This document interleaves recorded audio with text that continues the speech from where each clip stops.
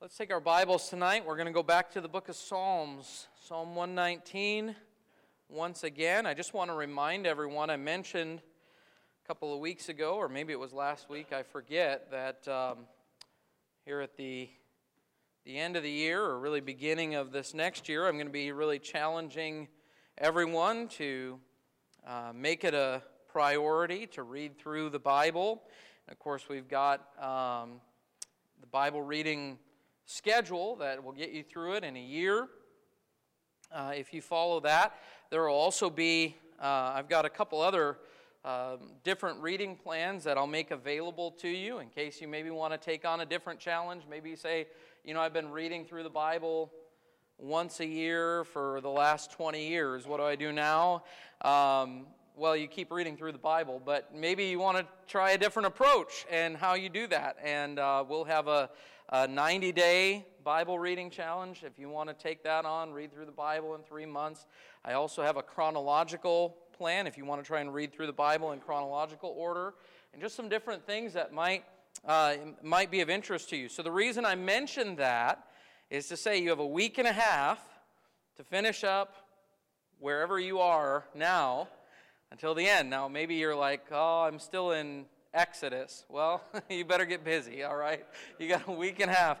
But whatever you're doing, I would just encourage you, when we come to the new year, it's I think a good time for kind of a reset and a fresh start, and I think it's a good thing to just say January 1st, starting through the Bible again. And so anyway, just be ready for that. I hope you'll take me up on that. Psalm 119 tonight. We've been looking at this chapter now for several months on Wednesday nights and just considering this Word of God chapter. There's so much in here that the psalmist says about God's Word and how it's influenced him. We've talked about the fact that he's writing this from a position of being afflicted, and that he has enemies that are seeking to tear him down and to destroy him, and yet he's crying out to the Lord, and he's seeking deliverance, and he's seeking help from the Lord. And so we're going to pick it up in verse 153 tonight. Let's stand together as we read this section of the psalm, verses 153 through 160. Here the psalmist says, "Consider mine affliction and deliver me, for I do not forget thy law. Plead my cause and deliver me. Quicken me according to thy word. Salvation is far from the wicked, for they seek not thy statutes. Great are thy tender mercies, O Lord. Quicken me according to thy judgments. Many are my persecutors and mine enemies, yet do I not decline from thy testimonies. I beheld the transgressors and was grieved because they kept not thy word. Consider how I love thy precepts. Quicken me, O Lord, according to thy loving kindness. Thy word is true from the beginning, and every one of thy righteous judgments endureth forever." You can be seated tonight. We find some interesting statements here within this particular section. Again, as we've walked our way through this chapter, we find a lot of very similar content from one section to the next, and kind of recurring theme of this psalmist crying out to the Lord and expressing his trouble, expressing the burden that he has, that his enemies who are against him are disregarding the word of God, but how he is striving to maintain a walk that is consistent with the Word of God. He has not forgotten His Word. He's not forgotten His law. He is continuing in it. And he makes a statement at the end of this section that we just read in verse 160. He said, "Thy word is true from the beginning, and every one of thy righteous judgments endureth forever." I believe that this statement, this confession, if you will, that the Word of God is true, that understanding, that assurance is the basis for the confidence and the faith that keeps him going through his affliction. To know that the Word of God that he is trusting in is true, it's reliable, it's founded upon truth. In fact, the statement he makes, he says, "Thy word is true from the beginning. It means from the very outset, the Word of God is truth. It's not like, some people look at this and they say, well, this is, this contains the Word of God, and it has some really good principles that we ought to live by. But the concept here is that the very foundation of the Word of God is truth. This doesn't just contain truth, it is truth. Jesus said in John 17, sanctify them through thy truth. Thy word is truth. And that's what he's saying. The Word of God, it's true from the beginning. So in other words, from its origin, when it came from God, and it is truth. But there's another aspect of it that because it is true from the beginning, it has this idea that the very beginning of the book is true and all the way through. Now, I find it interesting as you consider that statement, thy word is true from the beginning, that the aspect or the part of the Bible that is most attacked by skeptics is the very beginning. Isn't that interesting? I mean, most of what people have an issue with is not necessarily the history that's contained in the Bible and those types of things, because you can't really dispute that. It's pretty obvious. It's consistent with history. But when it comes to things like our origins, a 6-day literal creation by God, a universal worldwide flood that destroyed the earth, these are the things that are under attack. The things that are found in the beginning. It ought not come as a surprise to us, because if you can attack the beginning, the foundation of the Word of God, you discredit the whole thing, don't you? And that's why some people really have doubt in God's Word, that it is true, that it is trustworthy, that we can rely upon it. But the psalmist here tonight, he's expressing this confidence that he has in God's Word based upon this assurance that the Word of God is true from the very beginning. But I want you to go back to 153, verse 153, and notice with me that he says, consider mine affliction and deliver me, for I do not forget thy law. I want you to notice that the psalmist here, as he prays to the Lord, his request is actually not just simply deliver me from my circumstances. His request is consider mine affliction. In other words, Lord, would you please look upon my situation, look on my circumstances, and consider it. Think about it. And I want you to just consider that for a moment, because sometimes I think when we pray, we have this idea that we're talking to God who is kind of detached from our situation. He's so high and so far above us that somehow,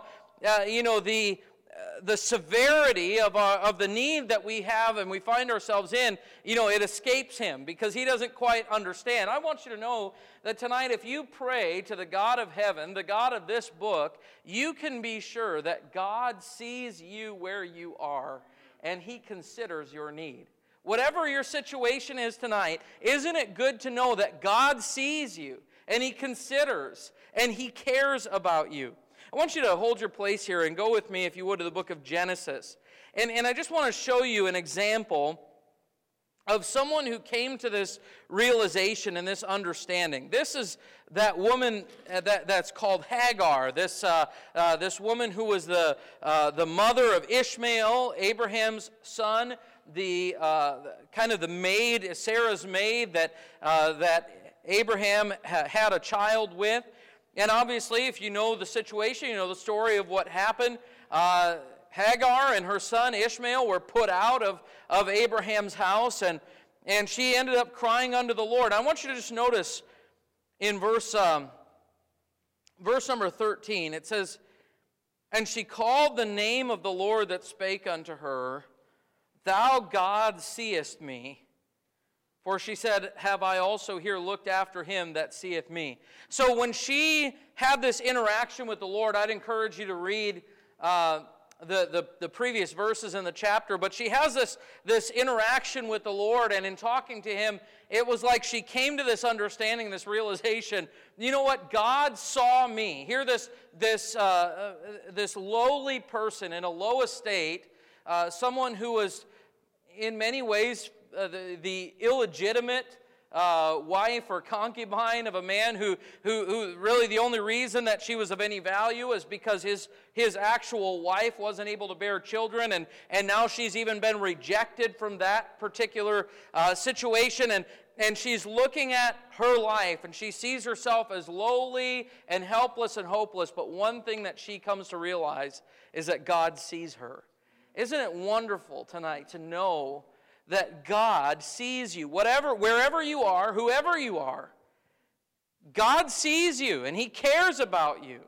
And you can cry out to Him as your Father who is considering your situation. And that's what the psalmist says here in Psalm 119. Consider my affliction. Lord, just look upon me and consider what you know to be real and to be true. In Psalm 139, we find that expression that the Lord knows everything about us, that He sees us, our downsittings and our uprising. He knows our thoughts from afar off. God knows everything about us. So here he says, consider mine affliction. Now, we're going to get into kind of the meat of what this section of the psalm is all about.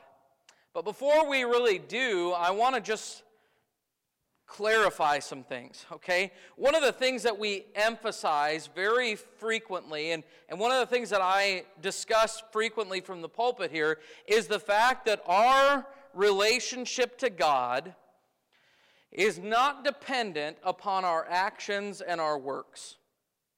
In other words, our salvation, it is wholly of grace, is it not? It's not by the good things that we do. It's not like I somehow have achieved a level to which God is pleased with me, therefore He accepts me. We understand it's all of grace. Lamentations 3, for instance, says, it is of the Lord's mercies that we are not consumed. It's simply because God is merciful to us that we are not consumed. None of us is righteous or good enough to earn favor with God. In fact, Romans chapter 4, and I want to go there simply because I want to clarify and kind of lay a foundation before we really get into what I want to talk about tonight, because I don't want anyone to get the wrong idea about what I'm saying. But I want you to see that our position, our standing with God, it's simply because He is merciful and gracious to us. It is not based upon our works. Romans 4 and verse 1, what shall we say then that Abraham our father as pertaining to the flesh hath found? For if Abraham were justified by works, he hath whereof to glory, but not before God. For what saith the Scripture? Abraham believed God, and it was counted to him unto him for righteousness. Now to him that worketh is the reward not reckoned of grace, but of debt. But to him that worketh not, but believeth on him that justifieth the ungodly, his faith is counted for righteousness. Tonight, can I just clarify with everyone that our position, our standing before God, is only because He is merciful and gracious to us. It's not by our own works. Now, why do I say that? Because I don't want anyone to think that I'm preaching some form of performance-based acceptance message. You know, you've got to do this for God to accept you. No, if you're a child of God, if you're saved, understand you are accepted in Him because of Christ and because of His sacrifice.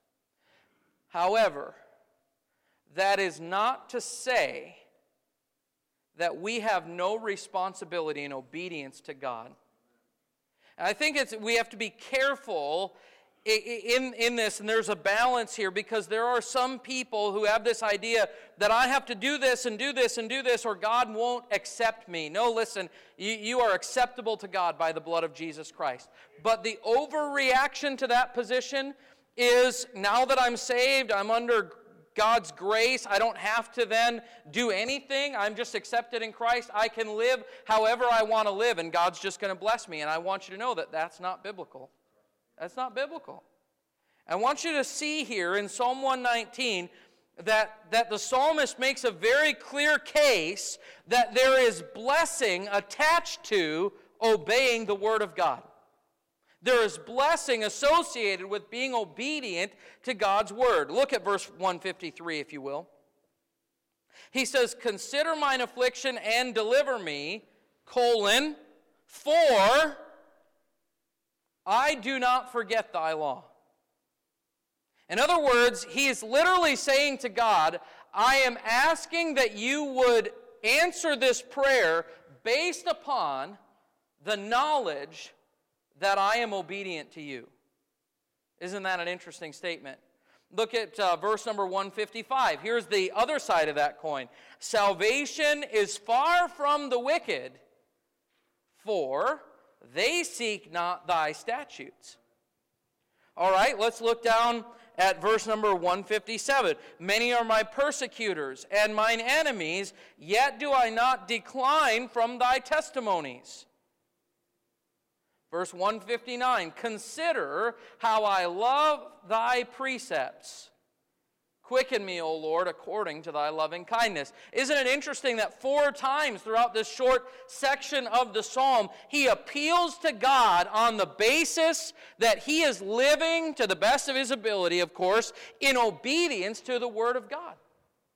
Did you know that even though we are absolutely secure in Christ because of his grace and his mercy, that there are still blessings attached to obeying God's word, and there are actually curses for those who reject the word of God? There is blessing for obedience, and there is, may I say, punishment for disobedience. I think sometimes, though we can never overemphasize the grace of God, it is possible to underemphasize the expectation of our obedience to the Lord, and even an acceptance that maybe some of the circumstances we find ourselves in are a direct, there's a direct correlation between our actions and our circumstances. I think that there is a problem even in our society today where people don't want to own up to their own actions and take responsibility for the fact that where they are in life may not always be someone else's fault. God blesses those who obey him. And those who refuse to obey the word of God will find themselves in difficult situations. Now, does that mean that every time that you face a trial, it's because you've disobeyed God? No, obviously not. This psalmist himself is a perfect example of that. I mean, he says, I did nothing to these people, and they're coming against me. Listen, this world is full of trouble and trial, and I'm not saying that everything you face is a result of sin, but I do want you to notice that as the psalmist is pleading with the Lord, he is pleading with him based upon the recognition that he is striving to be obedient to God and to value and obey his word. Galatians, chapter 6 tells us that God is not mocked. Be not deceived. Verse 7, God is not mocked, for whatsoever a man soweth, that shall he also reap. If we sow to the flesh, we'll of the flesh reap corruption, but if we'll sow to the Spirit, that we'll reap life everlasting. God still promises to reward obedience. John 13 and verse 17, Jesus said, if ye know these things, happy are ye if ye do them. I want to go over to the book of James, if you would. James chapter 1. And there are so many places in Scripture that we could go to show this, but I just want to show you a few. James chapter 1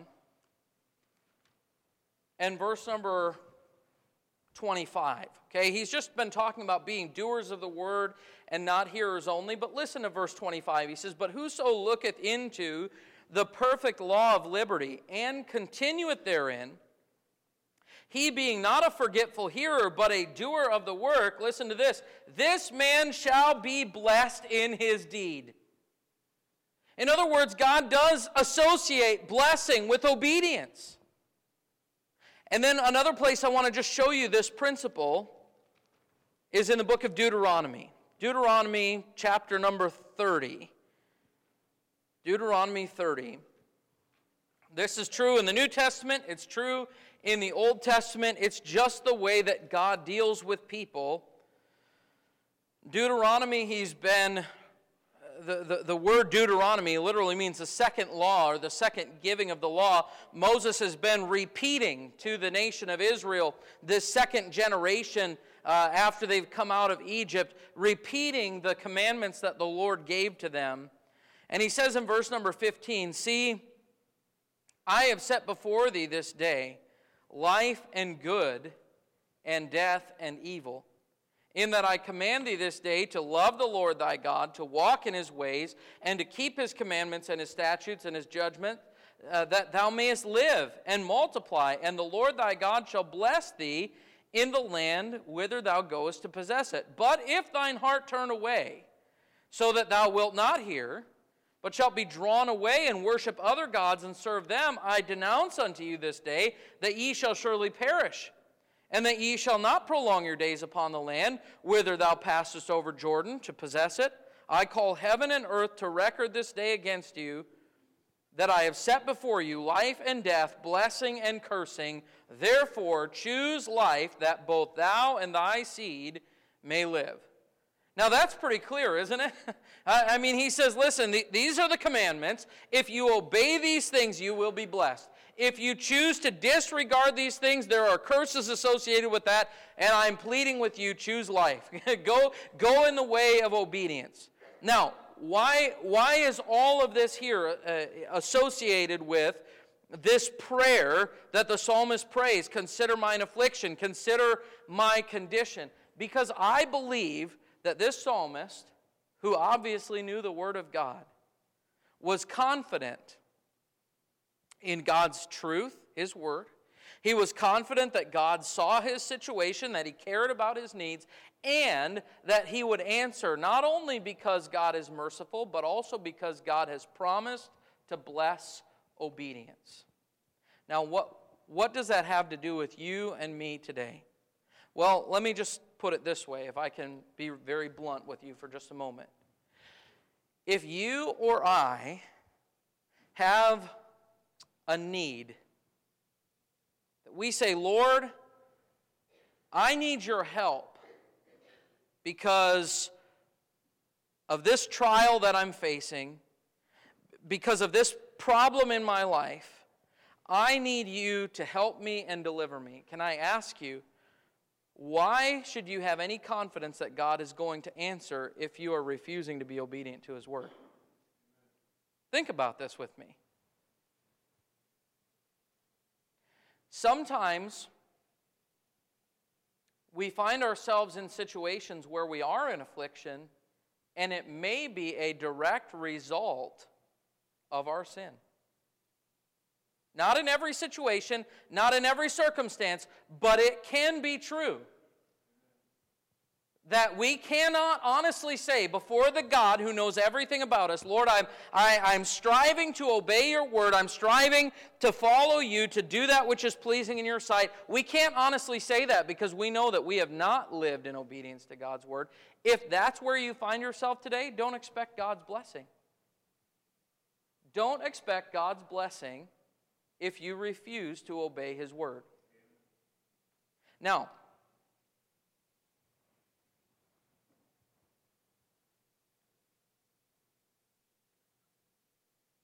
here's what I want to say. If you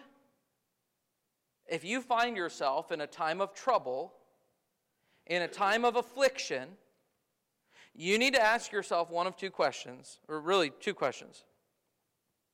Am I in this affliction because I have been sowing to the flesh and disobeying God's word? Is this the chastening hand of the Lord? If the answer is yes, I want to say to you, your situation is not hopeless. If you find yourself today under the chastening hand of the Lord, though you cannot say, Lord, deliver me, I've done nothing wrong, I'm trying to stay true to your word, just answer me and deliver me. If you look at yourself and you say, no, I am in the situation I'm in because I've disobeyed God, I've disregarded His word, I've sown to the flesh, and I'm now reaping the consequences. The answer, repent. Turn to the Lord. He is merciful and gracious. That's the answer for you if that's the case. Now, if, on the other hand, you can say clearly like the psalmist, Lord, I've searched my heart, I've asked you to search me, and I don't believe that anything that I have done has brought upon this affliction, this trial, this problem in my life. I'm trying to stay true to your word. I'm trying to walk in the Spirit and do those things that are pleasing in your sight. But I find myself in affliction. You can pray to the Lord just like the psalmist did and say, Lord, I know that your word is true, and I know that you bless those who honor you. You honor those who honor you, and so I'm confident that you will come through and deliver me even in this affliction.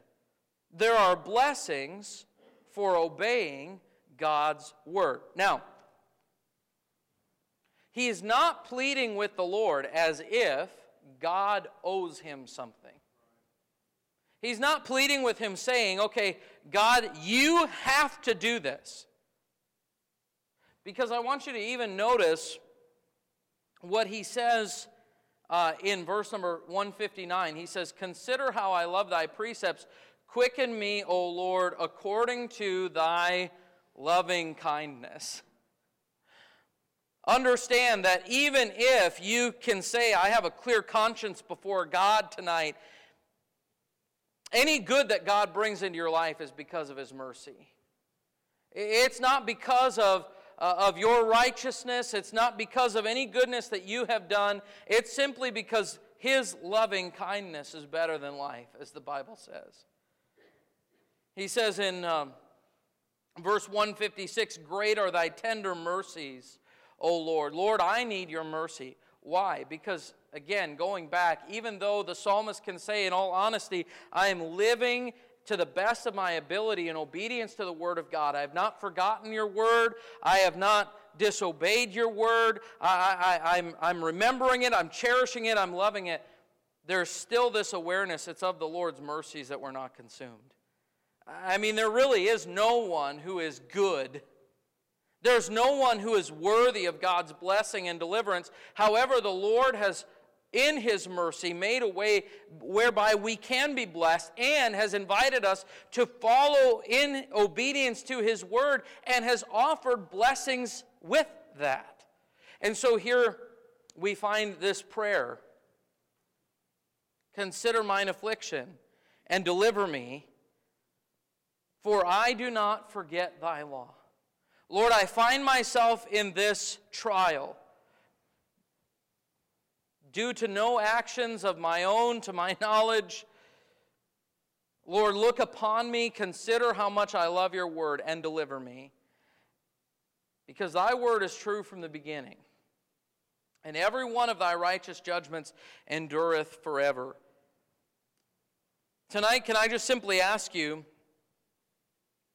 can you say to the Lord, I have not declined from your word. I have not forgotten your word. You can see that I am living in obedience to you. Consider how I love thy precepts. Can you say that? If you can have confidence tonight that the Lord will hear you and answer. If not, turn to him. Repent of that and turn to the Lord and find that his mercy endureth forever.